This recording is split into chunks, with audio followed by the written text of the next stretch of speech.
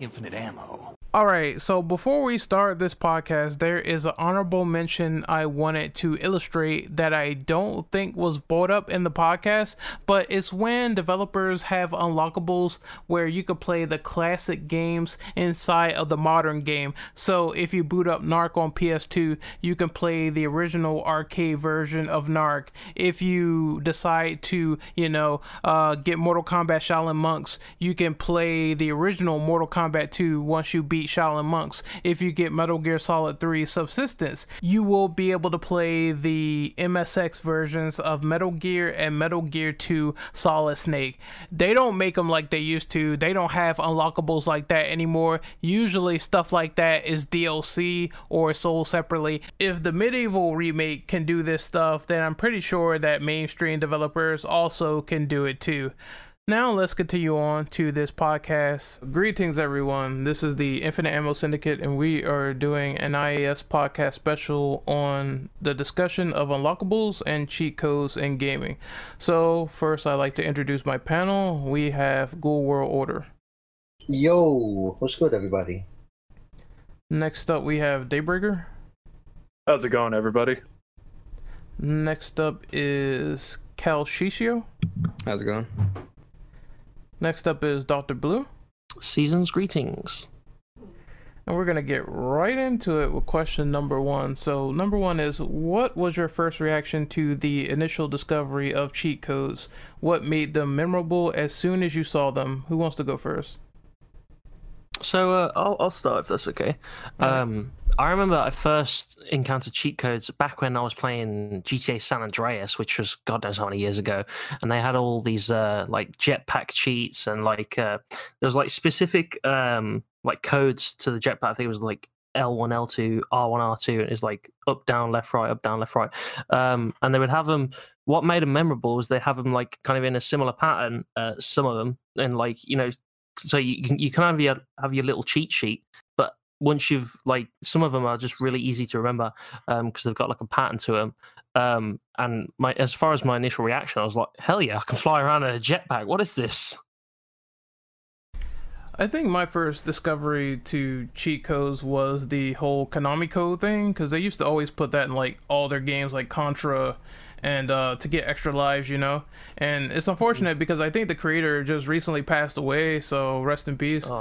But it's one of the most memorable ways I got into it, by finding out those through the Konami code and getting extra lives, and also things like Game Genie. I saw like heads up displays for Game Genies in the store, and I always wonder, what were they? They were ways to get cheat codes on a specific console. And also I think the Mortal Kombat blood code as well, because that game initially did not have blood on the Genesis, so you had to put in the cheat. It would turn red, MK would come up, and it would be like the coolest thing ever. You have like blood and gore immediately available in this game, and it was a very cool way to do it. If the game was initially, yeah, it was censored by Nintendo, which I couldn't stand, sweat, but still I'm glad they had that option on the Genesis. So that's how I got introduced. From there I started reading up on magazines, and there was actually a show on G4 called Cheat. They used to host that all the time, and that's how I used to cheat for San Andreas a lot. So that's my experience done. Anyone else? I want to say, from my recollection, my introduction into cheat codes primarily started with the N64.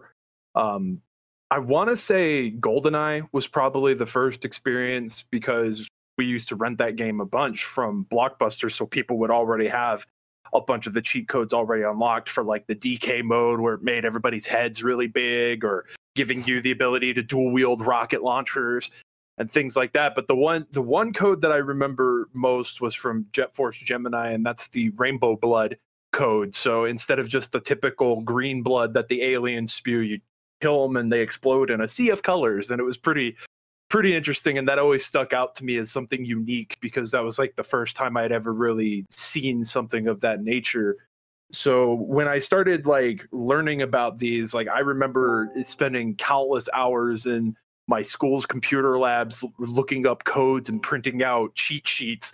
Basically, I think I have it still, this huge binder full of just old cheat codes for various games for various platforms. Hi, how's it going? Sorry I'm late. Hey, a new challenger has arrived. Dom, introduce yourself. Hi, my name is biodevil_Dom, and I'm here very tired, ready to talk about cheat codes. Yeah, he was asleep the whole time on some Asian pornography. Let's get started. How did you know? How did you know? I don't know, I'm a lost prophet, I guess. Look at he's in your house. I kid, but no, I actually I went to go grab a drink and yeah, but what? I don't have the doc actually. Is it pinned? It should be, right? It is pinned. The first question we're on is like our initial discovery of cheat codes. What made them memorable in your opinion? So actually, what made them memorable for me was like back in the day. Do you guys remember those like cheat code books that they used to like give out? Yeah, Game Pro, PlayStation Magazine, etc. Yeah. For like Grand Theft Auto and all that. Yeah. Well, yeah, like, and they would have like the ones where like, like 1,000 cheat codes for like PlayStation 2, original Xbox, GameCube, Game Boy Advance, and stuff like that. So I remember those quite fondly, but also too, like back in my time, like we would just use like I think it was called like, I think the site was called Game Winners. I'm not sure if it's still like, if that web domain is still even up anymore, but there's a site called Game Winners, and that's how I used to like just find like all these like various cheats for certain games. And probably the one that I remember quite a bit is the Devil May Cry 3 cheat code, where it basically gave you every single unlock right off the bat. Because it was just one of those things where if you did it, you got everything. On the PS2 version, if I remember right, you could actually save, but on every subsequent release, specifically for the HD remaster, you could not save, and it would not let you get, I think it like prevented you from getting like trophies and stuff like that. So it's a very interesting change of Capcom to do. That's also like a question later about how they lock out your achievements and trophies if you put in like cheat codes. So that's a FYI. You're making me feel old now because I remember like Game Winners from like my teenage years. Holy shit. Oh, are we I gotta ask, are we gonna talk about that show Cheat for back in the day? I brought it up. I did bring it up, but I didn't go into detail. All I remember is that the co-host was, I mean, she was pretty hot, like really, really hot to the point where I was like, why are you on this show talking about video games? But that's how they were back then on G4. It was interesting because they also gave like not only cheat codes but tips as well, and I really used a lot of those for Metal Gear Solid 3 because she really used to talk about like how to get past like certain bosses, and I thought that was interesting. So it wasn't just all like cheat codes, it was also trying to get through the game at a very expedient pace. Yeah, it was because I remember I used to watch that show on and off with my neighbor, who was also a really close friend of mine, and we used to just watch it just to see like, even for games that like we didn't have, we just wanted to like see like what you could do with some of the games that they were giving out like tips and cheats for. So it was a very interesting time to be alive, I would say, for gaming, because like these days you don't really get cheats, and like I think on the occasions that they do like allow for cheat codes, like, you know, like we brought up, and I think it's going to be a question later on, is like how they basically lock you out, but we'll save that for later. Yeah, the last thing I want to add before someone else goes is that the whole landscape has changed. So we went from strategy guides to magazines to going and listening to people like, you know, Kristen Holt from G4, and then we got the internet, so now it's not even a need to go back and use like the traditional mags for strategies. I mean, if you want to, you can, but it's easier to look it up on Google or watch a certain walkthrough on YouTube. I will say, because I don't know if there's a. Let me see. I don't think you bring up like strategy guides in this at all. No. I will say that like some of the more modern strategy guides, they'll bring up some things that not many people talk about in some cases. Like I actually own the Metal Gear Rising strategy guide, and there were some things that I didn't know about, like just looking up from like what people were talking about, like as the game was coming out and stuff like that. There's like certain pathways that you can take that that are pretty useful that the strategy guide points out. So Yeah, let's talk. Resident Evil mentioned that there was certain indicators where a strategy guide will tell you how many bullets it takes to kill specific enemies, and I thought that was really interesting. No one really talks about stuff like that, so there are those little nuggets of good information in strategy guides. for sure. Anyone else want to go on question number 1? I think the only cheat codes I really did was like GTA. Like GTA 4 was the first one. Like put in for like the max ammo, max armor, running around changing my star level, stuff like that. I mean, other than that, I really didn't mess with cheat codes that much, unless you get to like Skyrim for like mods and stuff like that. Oh yeah, I heard James say that he cannot stand playing that game without mods. Oh, mods make it so much better. Like just being able to improve the landscape and stuff like that. Yeah. Oh hell yeah, dude. Anyone else? I've been introduced to cheat code throughout 2 things, and I know you guys might have heard of them before back in the day. Game Shark and Action Replay Max. Ooh. These are the only things I grew up with when it comes to cheat codes. If it's not done if it's not shown in the magazine. They And still usually- use game breaker saves to this day in Action Replay, which is crazy. Oh yeah, absolutely. I don't Dude, think Game Shark's a thing anymore though. Yeah, I think it's discontinued, but you can still pick up like old ones and still utilize them, so it's pretty crazy, man. And I like how back then they'll give you cheat codes if you play like say a fighting game, for example. Shut up, Mom. That they let you play as characters that were never meant to be playable. Yeah, that was a That's thing. what I found interesting.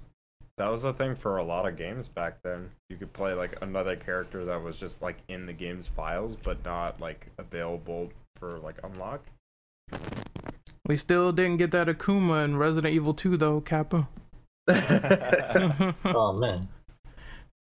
But we did get Leon and Claire in a snowboarding game, so That was a thing? Wow. yes. Jeez, I Yeah, never you knew could- that. You can play as Leon, Claire, and a zombie in this. I forget what snowboarding game it is. but it is- Trick and Snowboarding by Capcom.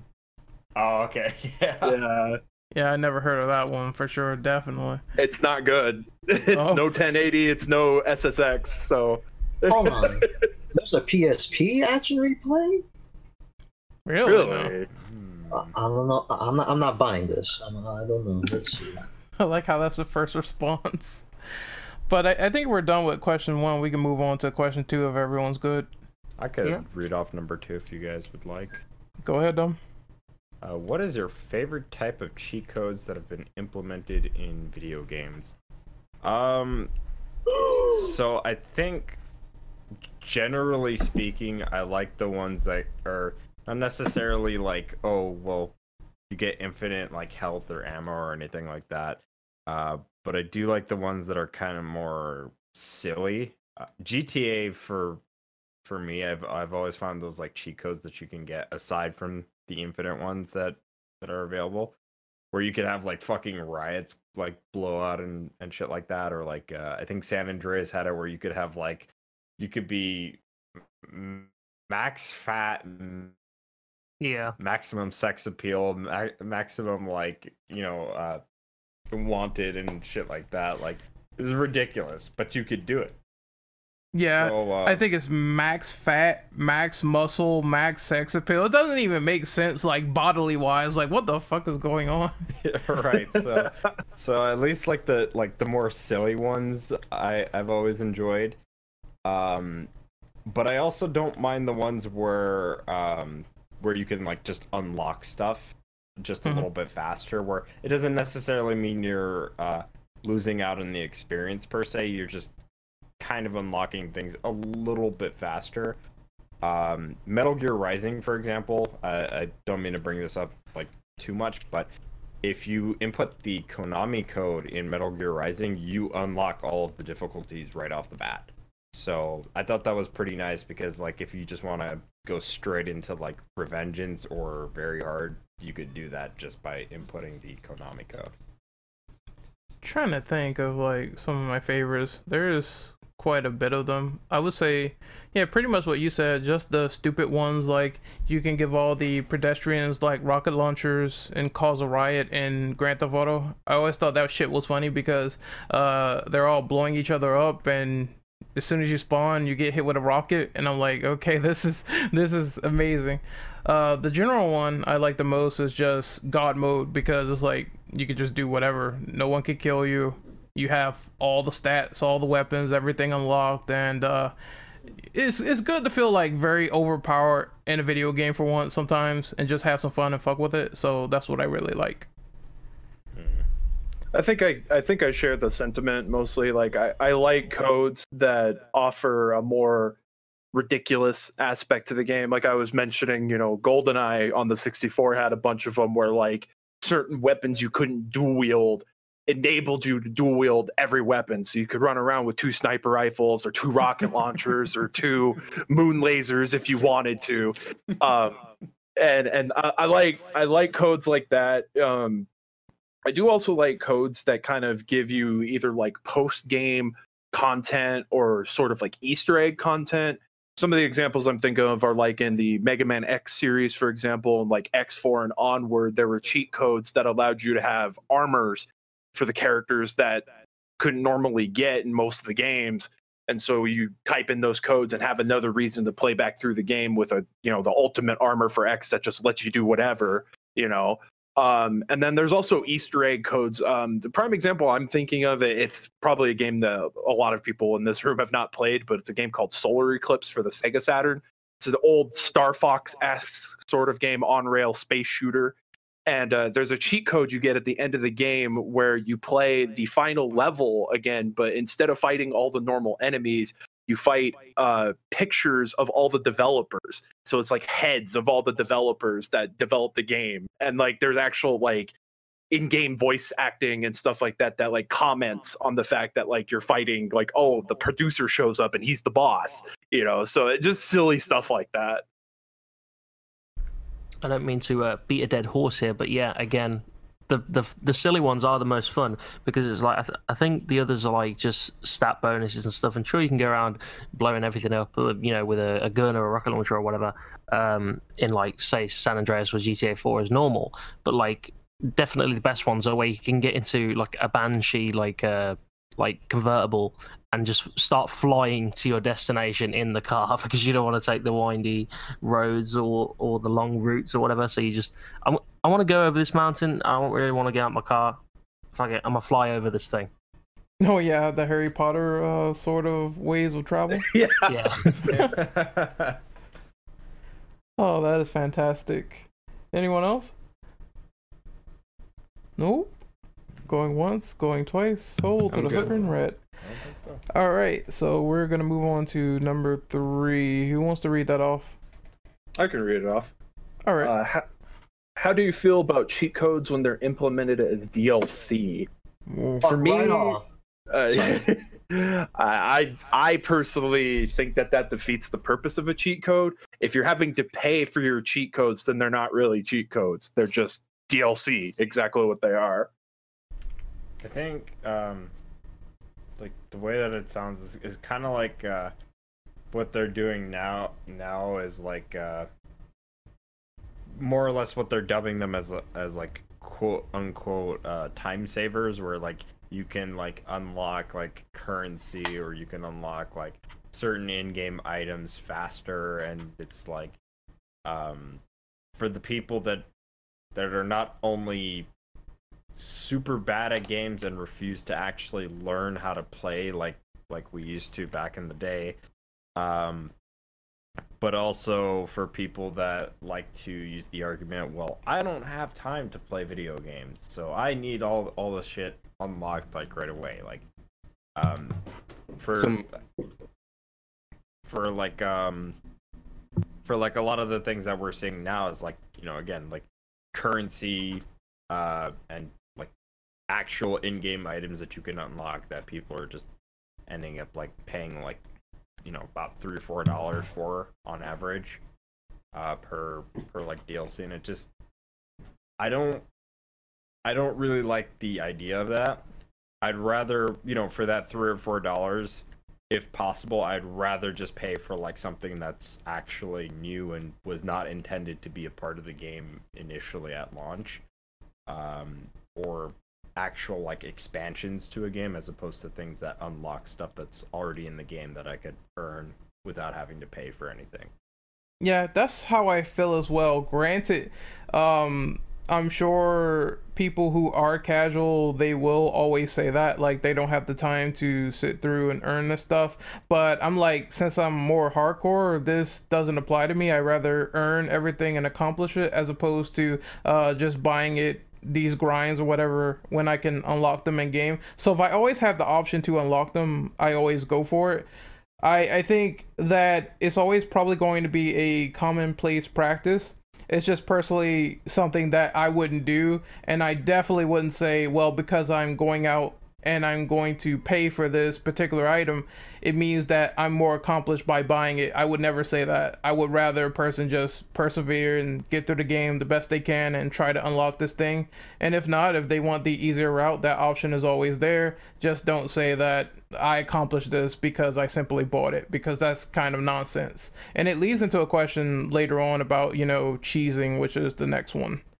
Cheesing the cheat codes to make the game easier.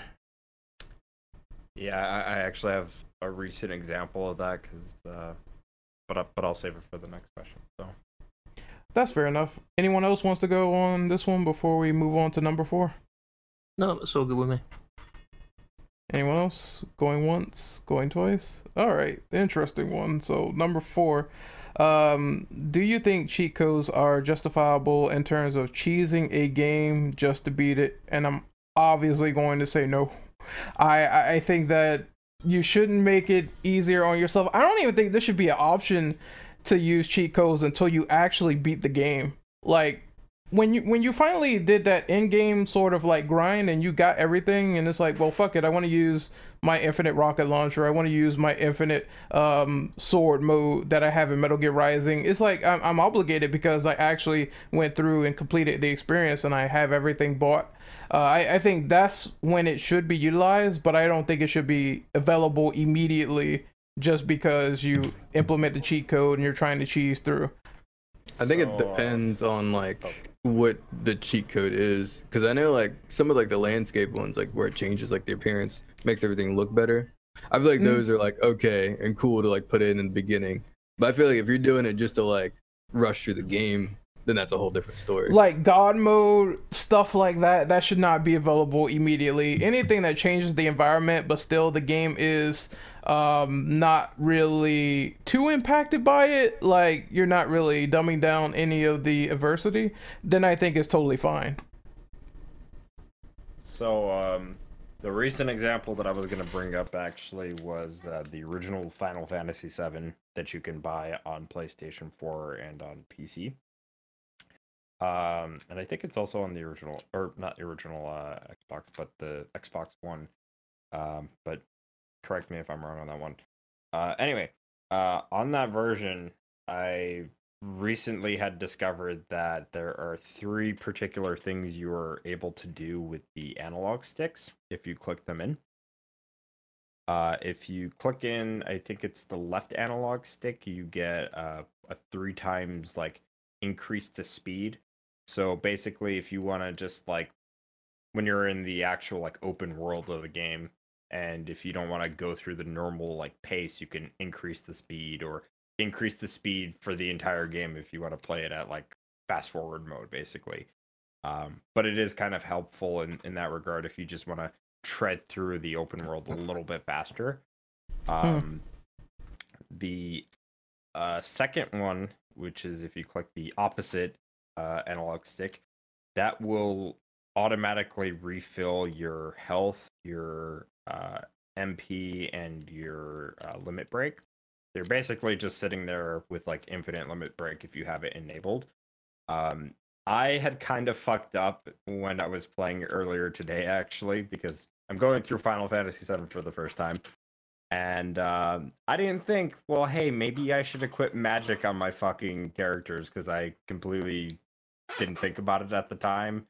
And, I have fucking Sing, shout out to Sing from our server, but I have Sing watching me, right? And I tell him in the call, I'm like, you didn't fucking tell me there was going to be a guy in the elevator as I'm going down. So I have like Barrett doing like all the work while the other two fucking characters are just looking stupid. So then I was just like, okay, I'm gonna have to use this because I'm gonna sit here forever, not really getting anywhere with just one character doing all the work on a, boss enemy basically. So in that regard, like, yeah, I really don't want to have to use the cheat, but I did just so that I could actually progress at a normal pace in that instance, because I was only normally at least, able to attack with just one character. Whereas when I enabled the cheat, I was able to actually attack with all three.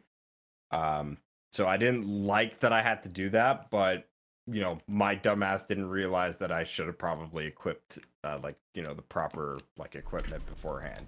So admittedly I will hold that out. But that being all said, the last cheat there is actually if you click both analog sticks, any random encounters that could happen as you're traversing through the world are completely disabled, with the exception of I think there's one boss that could always get you regardless.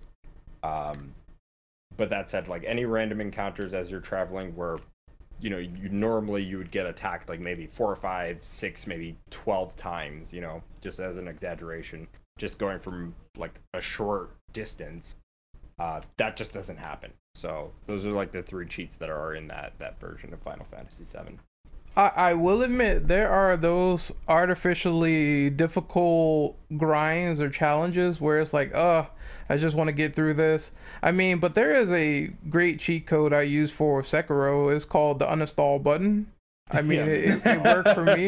I just got I just got so disinterested in playing it. I'm just like, you know what? I have a perfect cheat code. It's just getting rid of it.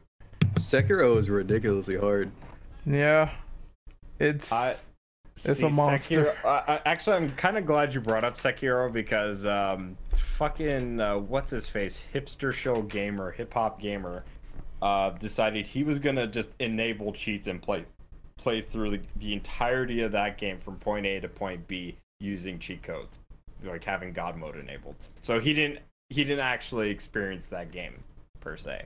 He probably enjoyed himself the best way possible, but then I saw him do it with Cuphead, and I'm like, bro, I don't get that. So, always doing it all the time. Like I said, when it came to my example of Final Fantasy VII, I didn't like that I had to do it because I would have rather have beaten it normally. But I had really no other option other than I could have sat there for 2 hours with one character doing all the work, or I could have just gone through how normal progression would have using the cheat, which I unfortunately had to do.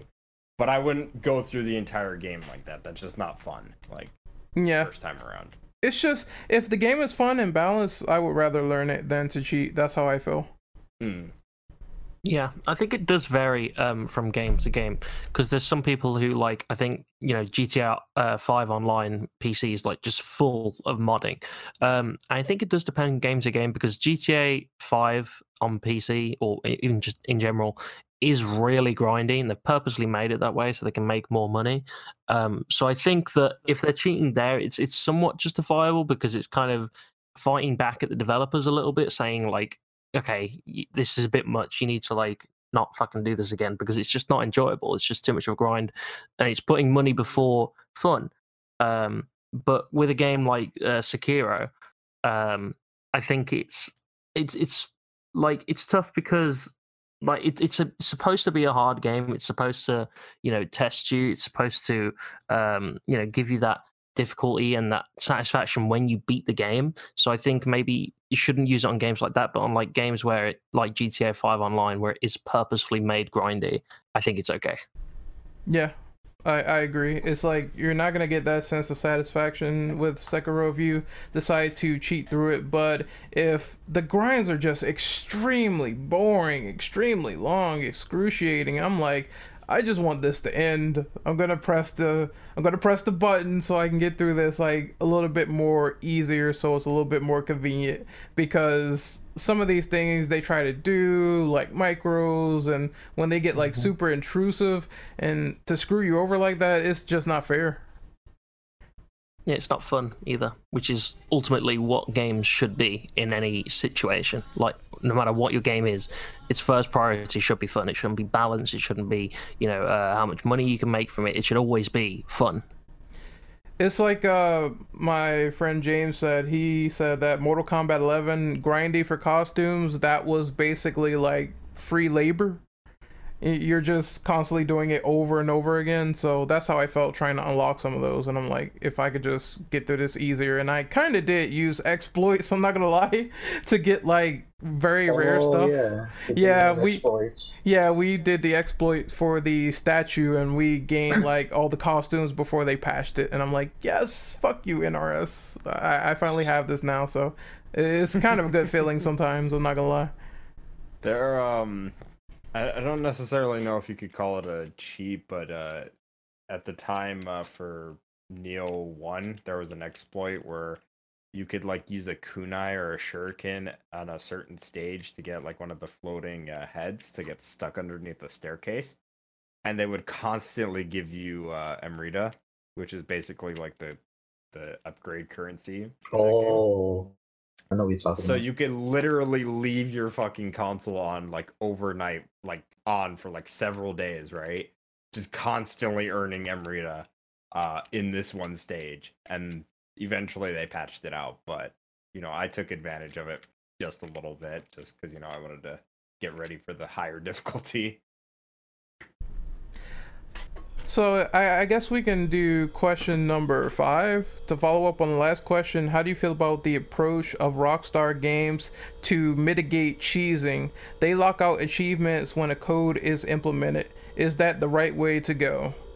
I think in terms of, you're trying to like use these cheat codes to get everything, every unlockable, every achievement, and there's certain things you have to do which sort of like deprives you from the journey of experiencing it yourself, then I think that they should lock out the achievements, because if you're just putting in all the codes and getting all the stuff, it's like, what's the point? There are some like exploits that I've used personally, like I said, for MK11, but I do think that once you get around those, you shouldn't be just using cheats to get everything in the game. If you're like getting platinums and trophies, to me is like just milestones to get, you know what I mean? And you're kind of like just cheating your way through. They do the same thing with like Skyrim. Bethesda does Skyrim and Fallout. Yeah, I think they also did it with DMC3, which Dom mentioned earlier. Like they will lock out the achievements, or they will lock out your saves if you try it. In the HD version of DMC3, or every subsequent version that has come out since the HD version, they have locked out the ability to save. I don't know about achievements. I want to say yes. Although, no, because Devil May Cry 2 also has cheats. And if you have a certain version for the PS3 360 version, whereas on PS4, Xbox One, and PC, you could just change the region and get away with this. Mm-hmm. There's a thing where you could get infinite DT, and Bloody Palace is a real pain in the ass to go through in DMC2, and it takes forever compared to like DMC3 and DMC4. But if you use the infinite DT cheat, you're able to get through Bloody Palace just fine, and that's what most people end up doing. So, I know they don't lock you out of that, but saves definitely. both on DMC2 and DMC3. Like if I remember back when I used to play Pokemon Platinum on my Nintendo DS, and I think Nintendo even went as far as to, if you use an action replay, like it can actually just corrupt your game altogether, or like it'll break your game or whatever, to the point where you have to actually go and buy a new one. What? Oh yeah, like on the it was using an action replay little chip thing, and they were like, using an action replay may render this game unplayable. What game? Pokemon Platinum. Oh man. First I've ever heard of that. Isn't there like certain games where, I know this is like a little bit off topic, but there's certain games where it's like, isn't it where if you put in the cheat codes like constantly, sometimes it can brick the game? Because I remember like in old GTA games, there was that warning where it's like, you can't save too many cheat codes and save it to your save file, otherwise your game would probably get corrupted forever. And I did have like a legit copy of Vice City that broke because I put in like 100 different cheat codes. So maybe like it's a little bit of a failsafe as well, just in case, because back then I did legitimately have a game break because of that. Oh yeah, I broke Skyrim before doing that, loading it up with like the landscape mods, and eventually it was just like it wouldn't load out anymore, and I had to uninstall it, reinstall it like 50 times. Yeah, so it seems like even then, when you have the free reign, there can be trouble in paradise if this happens to you. Anyone else want to go on this? I just wanted to say that like I don't necessarily think it's a bad thing to lock out achievements. But I guess it kind of depends on the circumstances. If it's something that like, I don't know, I guess like if you've done like the majority of the game, for example, and you're like 80% through the achievements and you're just like trying to get those last couple few, like, yeah, like I guess it wouldn't be so bad to like, you know, just like make it okay to use cheats at that point. But like for people who are jumping right in, I think it kind of takes a little bit away from the value of the achievements. But then again, I mean, there's those weird websites where you can like have people get achievements for you. Like, Yeah, I wouldn't want to trust anybody with my account information, but I guess that's a thing you can do. It's a service you can buy. So oh yeah, you're talking about pay for platinums. I remember that. Yeah. I don't understand it, because it's like you're entrusting this random stranger to play the entire, at that point it's like, why are you even like, why did you even pick the game up at that point? It's like, if you don't want to play it, why, or even get something from it, it's like, why even bother? But I guess people are into that. I just found that ridiculous, because I remember back in the day, I think the admins were commenting on my videos because they did not like my comments on it. But I'm like, I just would not, it's such a risk factor doing this that I just wouldn't even trust it. But yeah, if you want to pay for platinums, if you want to be a lazy bum, you can do that. I think the longer the platinum is, the more expensive it is to get. It's some shit like that, I don't know. well, and then like I guess my question there too is like, what happens if it's a game that requires online achievements, like Quantum Theory, for example, a game that nobody fucking played the multiplayer for? Ooh. What the fuck do you do in that instance where it's like you can't pay for the platinum when there's nobody to freaking get the achievements with? I'm assuming one thing, maybe they boost. Maybe there's some way where they go out and boost and find people to play this game with. But then that's the other person spending more money. So, and if they don't have the game, you have to factor that in as well. So that kind of defeats the purpose. So maybe they're like, oh, we won't do this game in particular, but other ones we will do. See, that's kind of a thing I wonder, like, even for like bad games, like two games that come to mind in particular are Resident Evil Operation Raccoon City and Umbrella Corps. Operation Raccoon City has multiplayer achievements, and you need them for the platinum. Mm-hmm. And Umbrella Corps obviously is always online. So, you know, like, and I don't know anybody who's going to be willing enough to get a platinum for pretty much a dead multiplayer game. I will troll. I will So- say, you know what? I want you to do a job for me. Get the platinum on Mag. Go ahead. Just do it. The servers is so down, dude. It's like, come on. What was the other game that was like really popular back in the day in like the early or it wasn't popular, but it was like one of the like early PS3 like online multiplayer games. SOCOM?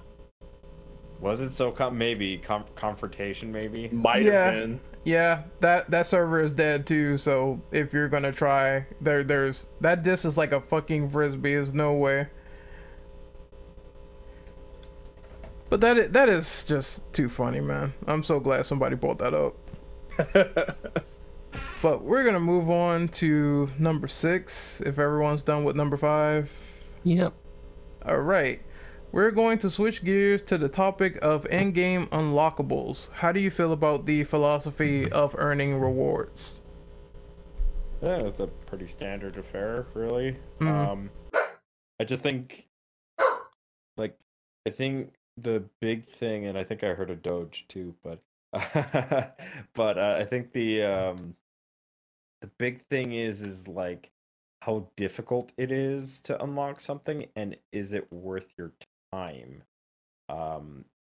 For example, like I'd been playing Neo 1 again recently. I've pretty much beaten all the difficulties, and I've gotten like ethereal armor on pretty much everything that I personally use. But there is one thing in particular that I have not done, and that was unlock the Ninpo and the what is it?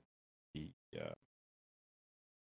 it's one of the moves you get for from Jin Hayabusa.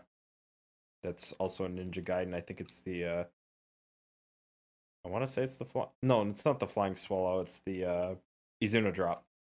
I've already unlocked the Ninpo, but I still don't have the Izuna Drop. So it's just one of those things where it's like, yeah, for me it's worth the time, but for a lot of people, especially given how difficult the Jin boss fight can be, it might not be. And then there's also just some games where it's like they make you go through like the hardest difficulty or like the hardest challenges, and then it just kind of makes you question whether or not you should. Another samurai game samurai series, I should say, that comes to mind is Onimusha. Onimusha is known for having infamous mini games that unlock the ultimate mode. The mini games have always been very hard, and probably the hardest is the Man in Black mini game from Onimusha 2, where you're left with a stick. You have to collect film all over the entirety of the game, basically from point A to point B, and you have your health constantly draining. So I think it just really depends. Yeah, like some of those 100% achievements I've been disinterested in depending on the type of game. I really don't like the stupid collectathons to get something, you know what I mean? Like get 100 flags, or you got to get gold in every singular mission, and it's like sometimes it's like, what is even the point? I do find some unlockables to be stupid and irrelevant as well, and I would expect them to be better, because I did the whole challenge of Mortal Kombat 9, the towers, and the unlockable was basically a half naked Melina, and I'm like, I don't play with Melina, I don't like Melina that much in this game, so it doesn't appeal to me. I was gonna bring that up. I was gonna be like, did anybody remember the final challenge at MK9? For I a do. costume? You had to fight like every singular, you had to fight all these boss characters that were buffed and ridiculous. Yeah. Shao It's Kahn, like, which one? people complain about DOA system for costume, but back in the day, it was just like, oh, just beat the game on arcade mode and you unlock like 8 costumes.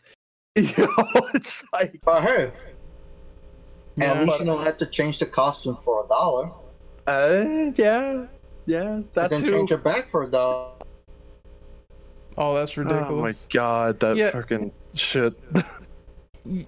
I think it's a question later on, but now unlockables are also getting just as ridiculous as cheat codes with DLC, if not worse, especially for fighting games. It's worse now. Unlock this character for $3.99. Unlock the next 10 characters for $10.99. Yeah. Yeah.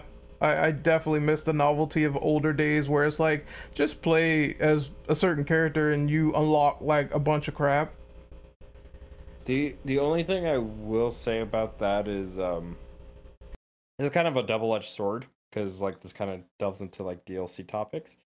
Because like back in the day when we didn't have DLC, you had to get like the expansion for a game to get like more characters or like new environments and stories and things of that nature. Whereas now you could argue, well, they could patch it, but they want to still make money off of it, so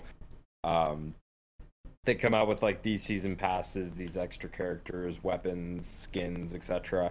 And then later on they come out with like complete editions, or worse off, they do things like Street Fighter 4, where they keep re-releasing the same game but with all the stuff that was DLC. Yeah, I fell victim to that in a couple instances.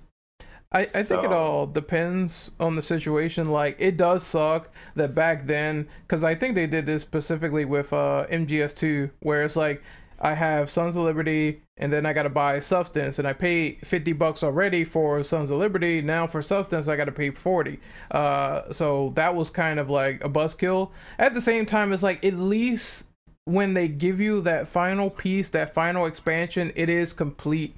What developers these days, what they like to do is they like to constantly put out DLC pack, DLC pack, DLC pack, and it all starts to add up even more than certain expansion packs. You look at like DOA, their costumes in terms of pricing is ridiculous the last time I checked for at least DOA 5. Well, and especially in like DOA 5's instance, it's like some of those costumes you can't even get anymore because they were limited time licenses, because they were crossover costumes from different IPs. So it's like, so not only are they like nickel and diming you for content, it's like you better get it while you can, because it might go away. Siege had that problem too. Rainbow Six Siege, like Oh yeah. so they had the Pro League skins, and admittedly I bought them because I actually did like the Pro League skins, and the money, as far as I'm aware, that was like generally going towards the like the winners of like the tournaments they would hold at the end of every season.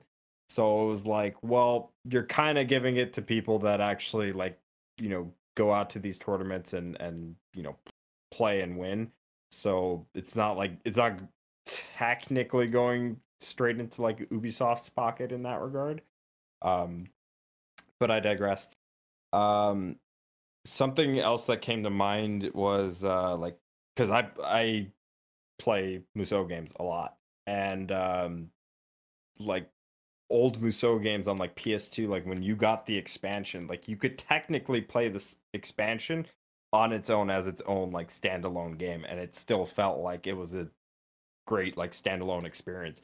These days, when you get like, because sometimes they do like they make an expansion, but then they decide, well, we want to make it standalone, and sometimes that standalone experience doesn't really turn out all that great as a standalone experience by comparison to what we used to get back in the day. So yeah, I think a good example is the new Avengers game.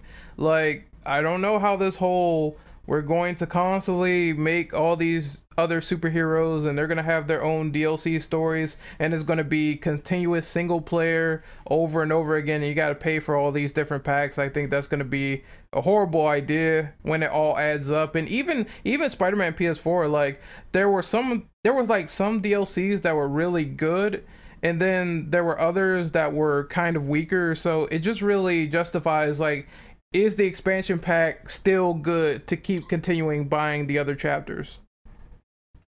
Yeah, exactly. Pre-order now, and you get a taunt. Oh, I'm sorry. Oh yeah, I remember that. I mean, they would do some shit like that. Like, they do like lock like some of these like smaller things where it's like, admittedly, like, yeah, sometimes that stuff isn't really that good and it doesn't really matter, but it's like, you know, at the same time, they, like, some of these companies, like Bethesda, I'm looking at you, they fucking lock out that pre-order DLC, so, like, if you don't get it when you pre-order, you're shit out of luck. Yeah, that's like two of the worst things they could do. Constantly make the expansion packs bad, and the second one is locking stuff out so you'll never be able to get it unless you get it at a certain point in time. Yeah, so. But unless if anybody else wants to go, I could read off number 7. I just wanted to comment because we're still on question 6, right? Mm-hmm. I just wanted to say that when it comes to like in-game unlockables, it's preferable that it's stuff that's desirable, and as well as it's not this long chore to unlock stuff. Like, especially because I keep thinking about it, like in the N64 days, you know, GoldenEye, Jet Force, Gemini, you know, they had these systems in place where it's like, oh, you reached a certain threshold and you unlock these cheats, you know, so that way it makes the game a little bit more, you can change it up a little bit with these different cheats and stuff that you have, you know. So I think that system is fine, but as we kind of said earlier, like if it's a really difficult thing like the MK9 tower, for example, for just something for, you know, one character or whatever, you know, it's like it's kind of a less desirable aspect to it. It's like, why would I bust my ass trying to do it if it's not something that I'm actually going to appreciate? Yeah, exactly. That's how I feel. And a really good example of, or I guess a bad example of collectibles is Assassin's Creed 1, because you'd have all different little cities which act as like their own levels, and then you'd have like the open world, like roaming around on your horse bit, and they would have like so many flags. I think in each city there was like 100. In Masyaf, which was like the Assassin's Creed Brotherhood place, where there was like 25, and then in the open world I think there was like 200-ish or something, and there was just a shitload of flags. And it's like sometimes I'm like, okay, I want to play a game, I want to get all these, you know, max achievements, but then I look at Assassin's Creed 1, I'm like, yeah, I'm not doing this one because there's just too many flags. I'm not getting all these flags. They get it. It was worse. Like every game they made for Assassin's Creed, it was just like, well, here's more collectibles. Well, there's more. I remember I want to say it's either Syndicate or it was one of the multiplayer ones, but you ran around with people and they just added an ungodly amount because the map got bigger. Oh, Unity? Yes. Oh, God. Unity. That was exactly the one. Unity was an okay game. I didn't like it. It was an okay game, and I don't really care for it, but given that I also got it for free when they were giving it out for free, I kind of don't hate it as much because free's free. So it was fun with friends, but like it was super glitchy. Like I remember like getting stuck on the ground and just not being able to move. But on my friend's screen, I'm moving around on the ground, writhing in pain. And I'm like, nope, I'm just running around. That was a huge problem at launch. I think they've since fixed the game for the most part, but I don't know. I haven't really played it all that much post launch, so anyway, I guess we're all good on number 6. I can go ahead and read off number 7. What are some of your favorite in-game unlockables in terms of secrets, weapons, or modes? So as far as like secrets go, probably one of my like favorites that I know about, but I don't recall if I ever actually went ahead and did it, was one / Extreme Legends, which is the expansion for the first game.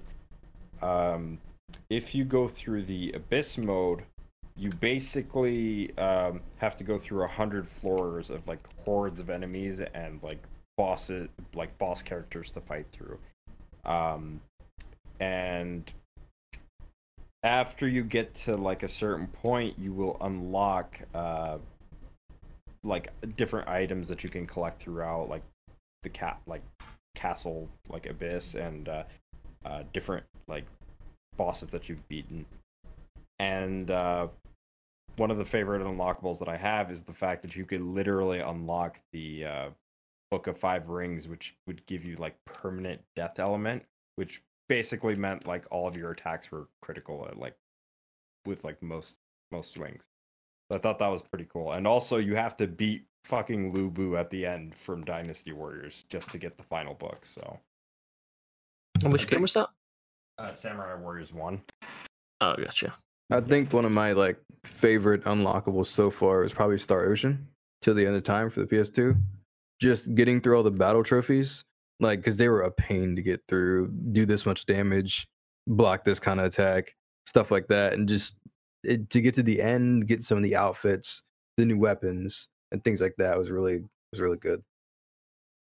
One of my favorites was it was Rampage. I think it was World Destruction Tour on the Wii. You start off with like the three main guys, like George the Ape, Lizzie the Lizard, and some sort of white wolf guy or blue wolf or something. You start off with the three characters, do all these levels, do all these secrets, and eventually you can end up unlocking like 17 other characters. There was like a cast of 20 different people you could play as, and I think it was like a 3D version as well. I think it was either that or like a different one. But like Rampage was really good for its unlockables. I think I'm kind of in the similar vein that the stuff that I like most is probably being able to play as alternate characters. Like, for example, the one, it's been a primary staple through most of the more modern Castlevania titles, but a lot of them feature, after you beat the game, you can type in a password, like a name, and it lets you play as another character, or it became like in some of them, it's a separate mode that you just have to click on, and it's like, oh, okay, you can play that mode. One of them even had the ability to play as the original Simon Belmont in the boss rush mode if you typed in the Konami code at the title screen.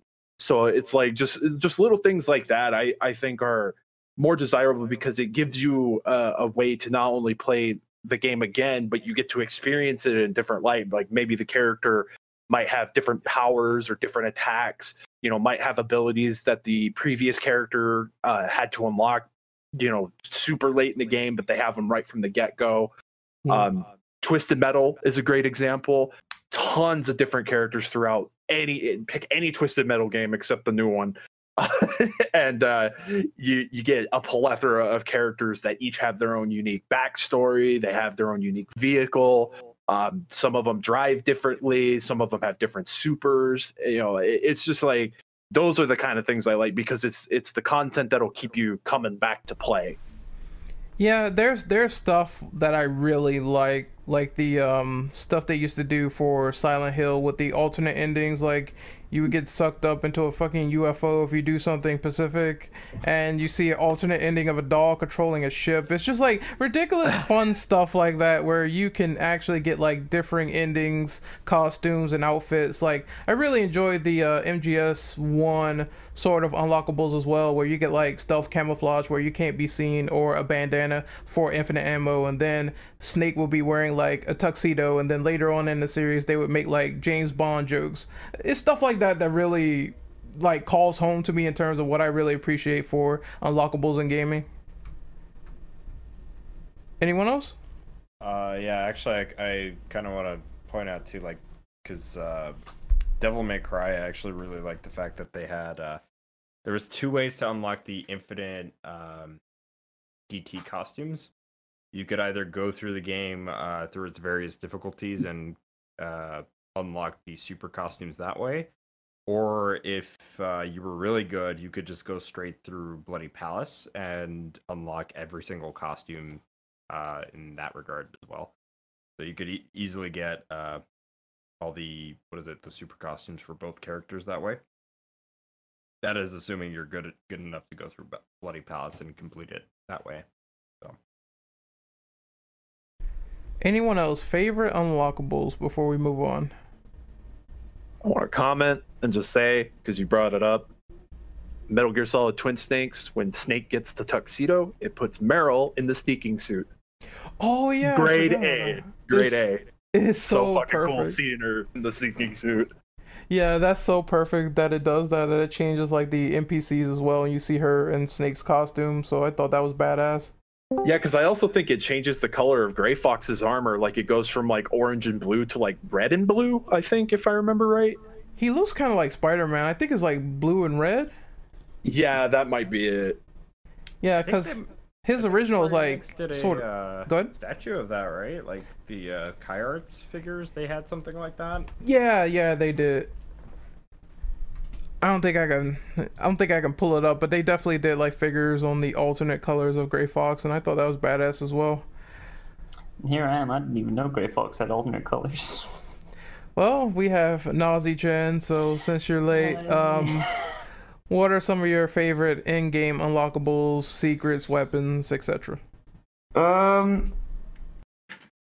Honestly, I think the one that sticks out to me the most, mostly because I didn't think this was until tomorrow, is in Halo 1, when you're on the Warthog run, if you get out on one of the side areas, there is just a grunt there who will just talk mad shit at you until the autumn explodes.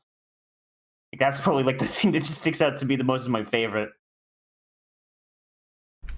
We're about to move on to question number 8. Hold on. Unless... Oh, go ahead.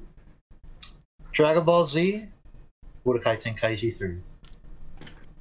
What unlocks do they have? I know they have like all the characters, dude. Holy shit. Like, The amount of characters, let alone there's some Dragon Ball Z games that lets you unlock them faster, but man, it felt so good unlocking all of them. I think my favorite one throughout the entire game was when you unlock characters from the old Dragon Ball series, like Kid Goku, Master Roshi, all of them. All of them, the Frankenstein android, yeah.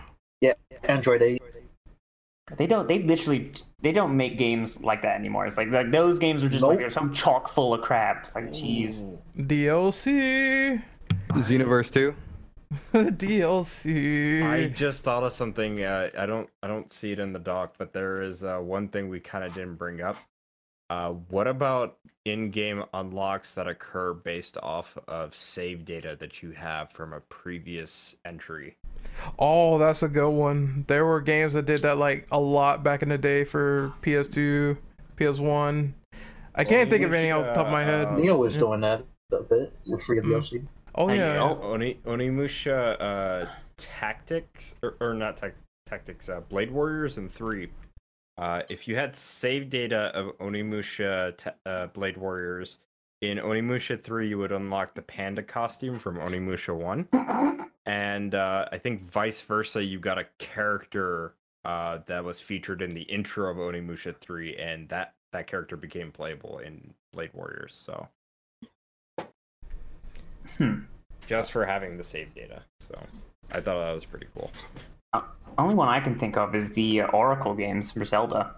If you have Oracle of Ages data, then Oracle of Seasons gets items from that other game and vice versa. I did like the whole... I know it's not like technically an unlock, it's more of an Easter egg, but I did like the whole MGS1 Psycho Mantis thing where he reads your memory card. And if you play like previous Konami games, he'll say stuff like, "Oh, you played Castlevania, don't you?" He did that when he picked up my Symphony of the Night save, and I just love that so much. I wish more games did that. God, the way they did it on Twin Snakes though, that was the best. The way they just redid that, they got his voice actor in. So you like playing Super Mario Sunshine? Oh yeah, Right. Yeah, that one's pretty funny. God, like imagine if they redid it for Steam and you read your Steam library. So I see you like Nekopara. Oh, dude, I'd be there for fucking ever. I have like 1,000+ Steam titles. God damn, he'd be like saying like 18 different fucking things. I'd be there for an hour while he just tells me, he's like, "Oh yeah, you play this for this long. You played Final Fantasy 14 for 1,000 hours." Hey man, you whole workday later. You signed up for Metal Gear game. You signed up for an hour-long cutscene. So you play fair Fallout enough. 76? Yeah. What the fuck is wrong with you? Another one that comes to mind as well to me is the Yakuza series. Actually, if you have save data of a previous iteration, you get like early starting items for the characters. So like I think in like Yakuza 5 you got like a thing called a sunshine band or something like that, and it basically like helped you like get money early and stuff like that. So pretty I cool. think one of the coolest implementations I ever saw of that specifically, aside from having previous game data and it like gives you some extra in-game unlocks, I really enjoyed it with the .hack series, where if you started with the first entry in both of the series on the PS2, it saved your data once you completed it, and you could do what they called a data flag, where you could transfer all your characters, items, and their levels. Everything would carry over to the next entry, so it wasn't like you were repeating the grind over and over again. So if you max leveled in the first game, you would just be God mode tier in the next game. And I really enjoyed that. I think that was a cool system, and I wish more games actually did that. I think it would actually be kind of cool to see that more often. Mass Effect does a really good job with it too. Like going through like the choices and things like that. Like going from game to game is really fun. So I was going to point out the thing you're saying about the grinding thing. Fire Emblem Three Houses does that a little bit. It's not like character levels, but your professor levels, so you get access to a lot of the ancillary stuff that allows you to level up stuff way faster. Oh, okay. Yeah, it's really helpful because, by God, professor level is the most annoying thing to level in that game. There's one more cool example on my behalf. There's this game called The Suffering. And if you beat the game, I think it was a good ending, a neutral ending, and a bad ending. The way you start off in the sequel, The Suffering Ties That Bind, you will actually start off from those endings that carried over from the last game. So the beginning of the second game will have like different introductions. So I actually had a question about that because someone mentioned Mass Effect, and then there's that. You guys remember how in Mass Effect 3 the only way to get the good ending was to have basically a prior save file where you made all the correct choices? Right. Yeah. It's like, what are you guys' thoughts on that? Because I kind of think that's kind of crappy because it means you'd have to play through like 3 games to see different endings. It's really annoying. Well, I don't think that's true, actually, because I think you could play multiplayer and prestige your classes and raise your EMS, which is your effective military strength, and your ending would be based on how much EMS you had. Like, whenever I go into Mass Effect 3 now, and because I've played multiplayer that much, I've just got like 10,000 EMS, and you only need like 2,000. They had also like DLC, I guess you could say. You could pay for it to like make the choices for you. So like you could go through and buy it for like I think it's like $10, and you could go through and make all the right choices. You would miss some out though. It missed out the Thorian in Mass Effect 1 when you would put the choices into number 2. I didn't do the second one, so I'm not sure if that missed any out.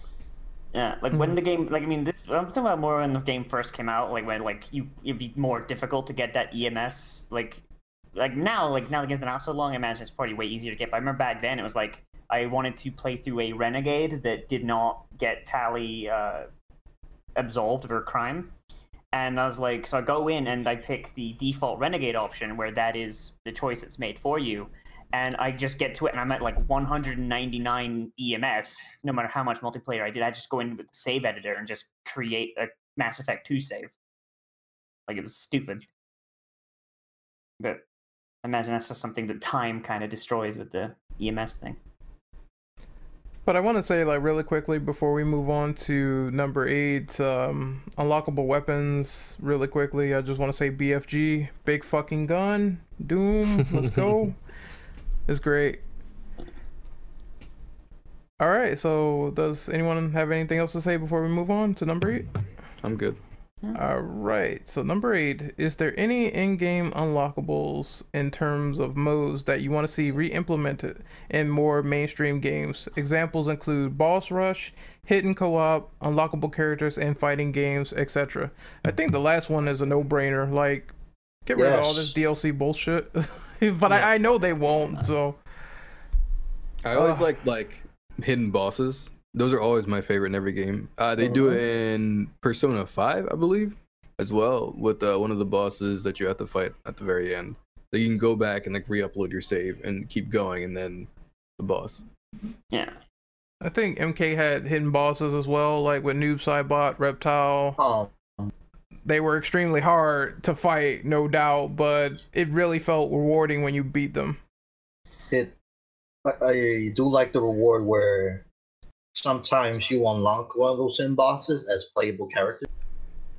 Oh yeah, and he's absolutely broken. Yep, like for example, Soul Calibur 6. After you beat, I think, one of the characters' story, you unlock what the Inferno, but he's not playable online, of course, because he's that broken. See the thing with that, it's like tangentially that like, they never do anymore because it's just they all know we can make that DLC. Guys, remember when like in most fighting games, like if you went to the edge of the character select screen and you kept scrolling, eventually you'd get to a new character. Oh yeah. That never happened to me. Like freaking Ultimate Ninja Storm 2 did that, for God's sake. That was so ubiquitous. And now the DLC is such a thing. Like it's never going to happen. It's just so annoying. Yeah, it's definitely a testament that the landscape has certainly changed, because companies know that, like, regardless of how you feel about DLC, I think all of us, at least in here, can agree that DLC has become a very bad practice in the industry.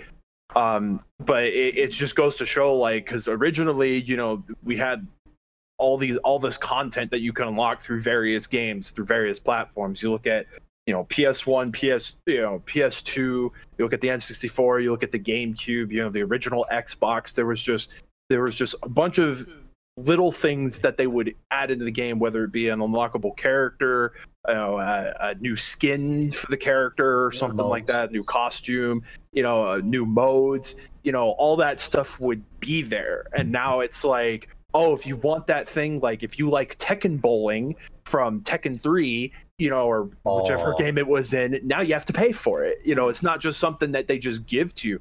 And some companies are better than most. Like I know, for example, like with Bloodstained, for example, a more modern game, they've been taking forever with their added on content, and so they're just giving it away for free.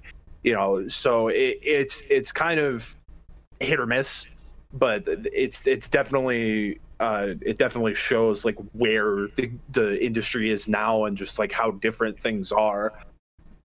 Yeah, it's really annoying because I remember when DLC just like first was a thing. Like it was basically like the game's been out for a year, but there's people still working on it in the background. Hey, here's this mission pack that we came up with like a few months ago. And it's like $5. Like Saints Row 2 did that a lot. And that was really good. But now the DLC is basically done before the game even ships.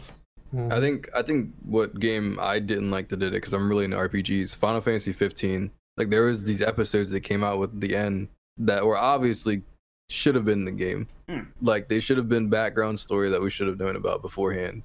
But they sold it in like 4 separate different DLCs, and they're all like $20. And I was like, yeah, I'm good. I'll just watch somebody else play it. Don't you not even get the actual ending to the game unless you beat the newest episode or something? Like they you get like a true ending. I fucking hate that so much. They did that shit to Ashura's Wrath, and I'm like, my God, why? You know what's fucked up about that too is that like now what a lot of companies like to do is like after all the DLC is out, they release a complete edition. Yep. Or then like in some cases they'll release another edition that has most of the DLC, but then they're still releasing DLC for the game. Can I comment on that real quick? Because I mentioned earlier I've fallen victim to that, because I remember specifically with Street Fighter 4. I didn't buy Street Fighter 4 vanilla. Super Street Fighter 4 came out and it was a completely different game for the most part. It improved upon a lot of the mechanics from vanilla.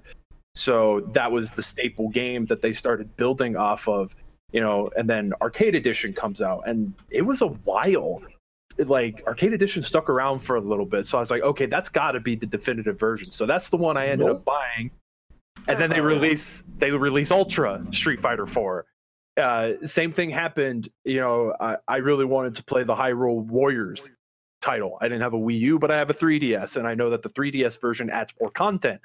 And so I was like, well, it's been around. They haven't really said anything. And literally, I buy it a month before they announce we're making definitive edition for the Switch. It's like I'm not falling for this shit again. I'll just wait like 8 years to play this game. So the 5-10 different versions you want to release come out. See, I'm glad you brought up Warriors, because like I have to give flack to Koei Tecmo and specifically Will Megaforce, the guys that basically work on Musou titles. they've basically taken a similar approach to Team Ninja with like DOA, where now they don't even give you fucking EX colors. Like EX colors used to like it was first like they used to give you alternate costumes, then they changed it to you at least got EX colors. And then some games they had it where like if it was like Warriors Orochi, you had like costumes from like the various different games. I think like Warriors Orochi 2, they gave you literally like at the time every single costume for like every single Samurai Warriors character, and like specific fan favorite costumes for Dynasty Warriors characters. Now it's you have to, if you want costumes, you have to pay like an absurd amount for several different costume packs for the various characters. On top of that, in some of the games, they only catered the costumes only for the female cast. And it's like, well, this is, you might as well just call this fucking Dead or Alive Warriors at this point, because we're borderline going on that approach where it's just, now we're just focusing on titties. Yeah. You know, like, I can't complain about titties, but I can complain about how this DLC is being focused, right? My dude, you want to hear the worst part of that? Because I think you're missing some newer information. Oh, I might be. They so for the new Dead or Alive game, the one where you pick a waifu and fucking do casino shit on Zack Island or whatever, Dead or Alive. Venus Extreme 3. Extreme 3, yes. So Dead or Alive Extreme. Now, if you want to change your girl's hair color, it costs $1 each time. Oh, I heard about that. An actual dollar? Yeah. An actual dollar each time. If you want to change your outfit, that's a $5 each time. They're doing that in DOA 6. Yeah. I'm probably not gonna buy Dead or Alive anymore. No. If you buy any of them, just go buy DOA 5 last round. It was a better game anyway. I have it. You want your fucking e-wife to have fucking like blue hair? All right, chief, that'd be a fucking $1. I say just try their free version. Because, man, Yeah, it's still like good. almost a month after DOA 6 was released, they instantly released the free version. I'm like, damn, your game is that bad. The Why quote not release a unquote free light version? Yeah, just play Yeah. Core Fighters if you really want to try it. You don't have to waste your money or anything. Pretty much. Yeah. If you Or want to play a the better fucking- fighting game with better customization. Tekken 7. Older DOA games. Justice 2. No, Nice the only stuff. DOA game you need is Dead or Alive Extreme on the Xbox. That's it. That's the only one. That's all you need. Extreme 2 is the better one because that has jet skis. Why did they fucking take away Rave Race? That was the best thing about Extreme 2. No, we need more booty battles. Those are No, games always where the you play controllers with one hand. Like, holy shit. Damn, I didn't know we were getting into waifu wars now. I mean, might as well. Well, When's the Waifu War podcast? well, Oh, God. I know someone did say we should do not safe for work video games one. I think it was Brandon. It is going to happen, people. I guarantee it. I think Reapers Please made sign the me up. joke one time that we should do fucking IAS endures hentai or some shit What like that. the Oh no. Hey man, this nigga could watch Bible Black by himself. We good. Oh god, fucking I think it was Reapers, but I can't remember. It was a long time ago. IAS reviews the Hentai Haven front page. Oh my god. Oh. Let's move on to number 10, please. Making a comeback. Dom, can you take number 10 since we kind of answered number 9 anyway? Yeah. Oh, did we? Shit. Yeah, we did. Yeah. So to close out on the podcast, what is your most prestigious in-game unlockable that you worked the hardest for? That is a good question because I've played so many games at this point. I couldn't tell you like off the top of my head which would be like the most prestigious. I could tell you like the most rewarding ones. Like recently, because of the HD remaster, first time I'd ever beaten the Oni Spirits minigame was on Onimusha Warlords HD rather than the PS2 and Xbox version of the first game. So that was very rewarding for me. Also doing Way of the Neo recently, like and getting higher levels for the Abyss to get higher level gear and stuff like that. That was pretty rewarding for me as well. and probably getting like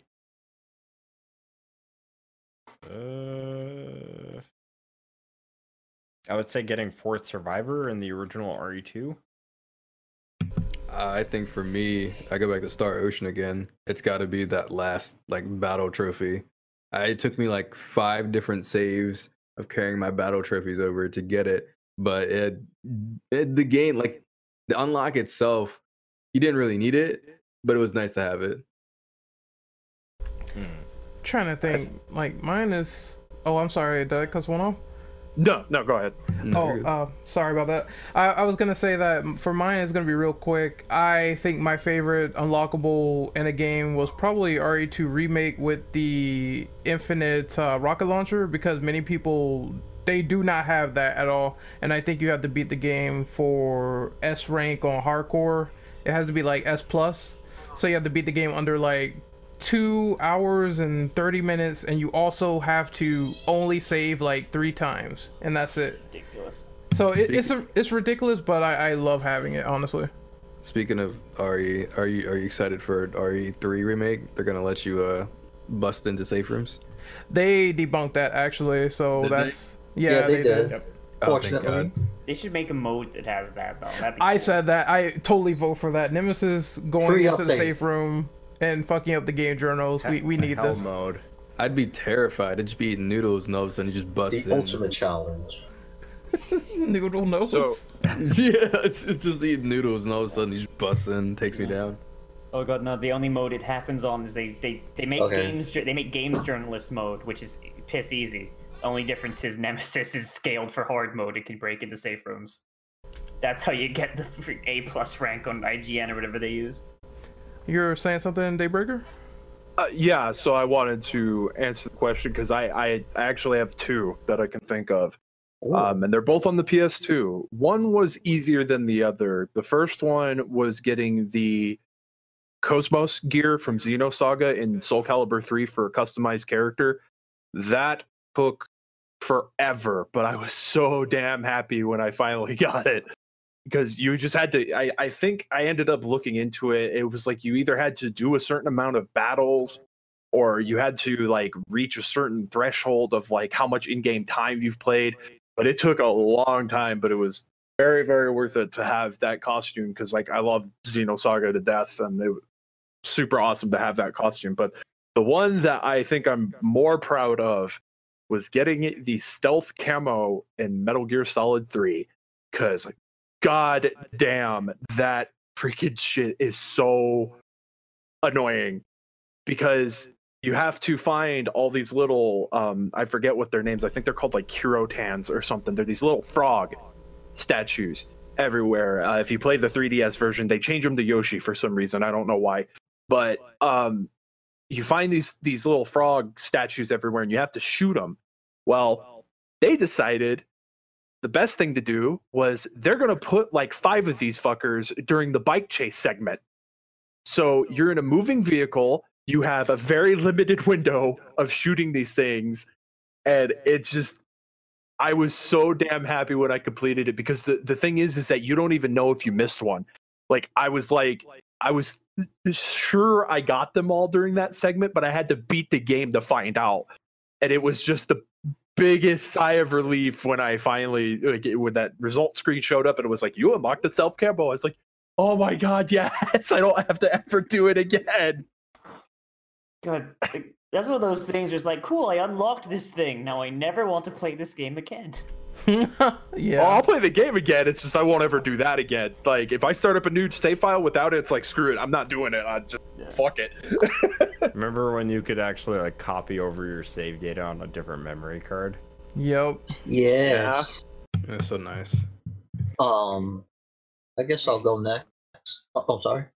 I was gonna say I can only think of one. It's because I literally just did it on my stream. For what? It's so you guys know Knights of the Old Republic 2, right? Yeah. Remember how big a Mhm. pain in the ass it is to get your lightsaber? Yes. You can one planet it. Oh wow. Yeah, you get your but you have to go pure light side, pure dark side, You get your focusing emitter on Telos. You finish Atris. Then you book it straight to Nar Shaddaa. Go kill Lutra. And then if you've done every single good or dark side option you can, when you get back to your ship, Visas will show up. And then you get the last part. Oh, nice. Done. And like it's just so good. Just have no planets done, but have that lightsaber right there because Jesus, it feels so stupid being a Jedi and throwing around force powers, but not having a lightsaber. I think that's the only thing about that game I don't like. That's another game I wish they'd bring back and make like a third game for it, and just. I think if I recall correctly, they're working on a third game. Oh, has it been confirmed? Oh, thank God. At least something in the Knights of the Old Republic like realm is being worked on. I heard movie-wise, maybe. I didn't hear about a video game. Yeah, I don't know how they would do KOTOR 3 though, because the story set up by KOTOR 1 and KOTOR 2, that story thread is actually completed in SWTOR's Jedi Knight storyline. It is. I mean, they could keep going because they're doing the Eternal Throne stuff, and they finished it. They could keep going after. Yeah, I mean, if they want to do something else, they could probably do something because it's like, well, like there's like 300 years between Revan and Mitra and the Jedi Knights. So I mean, there's some easily could happen in that 300 years. They could have it be told from the Sith perspective. That'd be cool. Yeah. Kaneki, you were gonna go next? Oh yeah.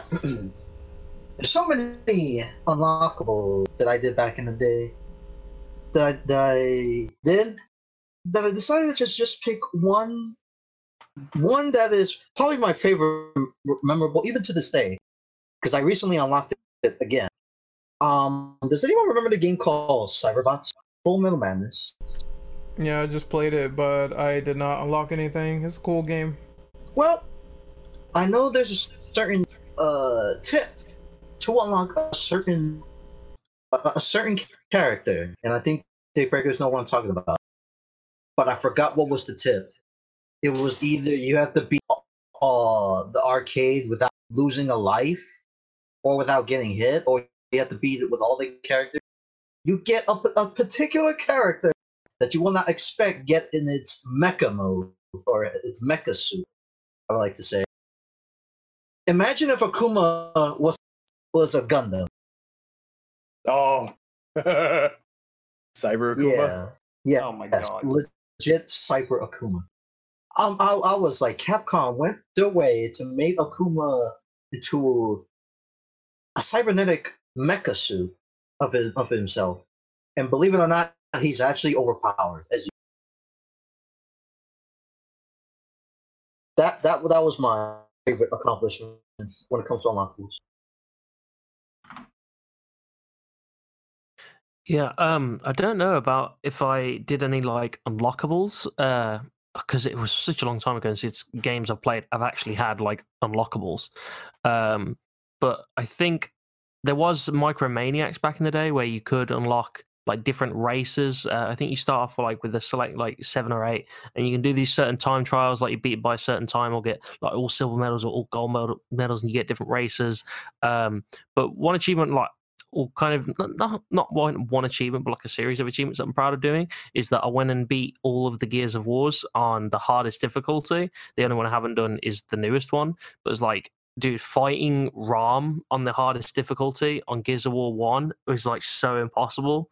I just scummed it by there's like a certain crate that you can't get to, or like it takes a really long time getting around, and you just spray bullets. So I was so exhausted when I beat Ram. Anyone else before we wrap up? Going once, going twice. I was just gonna say that ROM thing. That's another thing I miss. I miss back when games let you cheese like that. Nowadays it's incompetence. Back then it felt more like, yeah, no, this is unfair and we know it. Hey, if you found it, good job. Yeah. That's certainly how it felt when I started cheesing things in like older games. I'm like, oh, I find this exploit, but now it's like, oh, the entire game is broken. Well, shit. Here we go again. Yeah. So I think we're gonna wrap up here. We're gonna do outros. So Nazi-chan, where can we find you, buddy? Well, I'm over at youtube.com/c/Nozovics, and I got anime and video game stuff every day, and sometimes I do think pieces, and I stream every weekend at twitch.tv/NozyChan, so check that out. Awesome. Dr. Blue, where can we find you? I'm on YouTube, I'm on Twitter, I'm on Facebook, but mainly YouTube. It's just Dr. Blue with 2 O's, not a UE. But I don't know if this will all be in the description linked anyway. But if it is, just go check down there. If not, just DOCTOR space BLOO. Oh yeah, all the links and channels will be in the description, so you will find them right here. Next up is Infamous Kel. Where can we find you? YouTube and Twitch under the same name. Next up is Dom. So you guys can find me as biodevil_dumb on YouTube, Twitch. I barely stream on Twitch. I want to, and I'm hoping that because now I have an OSSC coming in, which you guys might see some like PS2 footage for like podcasts in the future that looks pretty decent. I'm hoping I could possibly stream PS2 games and also original Xbox games without any issues, because I used to have issues all the time trying to stream that stuff. And I'm thinking I might stream a little bit more often because it's easier than recording and scripting full-on videos with what I'm doing right now with like work and stuff. But I do have 2 videos that are eventually going to release. I'm just waiting on commissions from Derek. So whenever I get those commissions, those 2 videos will release because they're both pretty much ready. So. Next up is Daybreaker. You guys can find me on YouTube, Twitter, and Twitch under the name Daybreaker Rain. I haven't really been doing too much content-wise, but I'm trying to get back into the swing of things, so hopefully somewhere down the line I'll start uploading stuff again, but that's where you guys can find me. And last but not least is Kaneki. You can find me on Twitch, Twitter, YouTube, under the same name as Ghoul War Order, and when are we going to talk about ROMs and hacks, Ren? ROMs and hacks. Well, I think that will be... You know what? Type that in the chat so I can remember, because there are some crazy, stupid hacks that we could talk about, like mods or and added shit. in the suggestions thing for the event planner. Yeah, and I would also say if people have gameplay, send it to me, because I'm gonna need gameplay for this podcast. If you have any spare gameplay, I am a bum, please. Spare change, spare gameplay, spare pussy. Okay. Spare pussy. Spare Please spare crumb of coochie. Go on this Pornhub, support this nigga. If you want that meme, I have. Spare crumb, miss, please. But just kidding aside. And I had a family member walk in during this part, which is always riveting when they make a lot of noise. Anyway, you can find me on YouTube at Renegade Operative. You can find me on Twitter at RenOperative_, and you can find me on Twitch at Renegade_Operative, where I will be doing various projects over this entire weekend. I just created something called Project Rosum, which is working on mainstream, retro, obscure, and doing something related to a side project of my choosing, and I hope these 4 projects will take off in the future as I plan them along. So I will be working on that. This is the Infinite Ammo Syndicate signing off on our cheat codes unlockables discussion, and I hope you really enjoyed this very much. Once again, slap a like on the video if you really love the discussion. Leave a comment, let me know how you feel, and I will get back to you at my earliest convenience. Thank you once again for tuning in, and enjoy. Take care.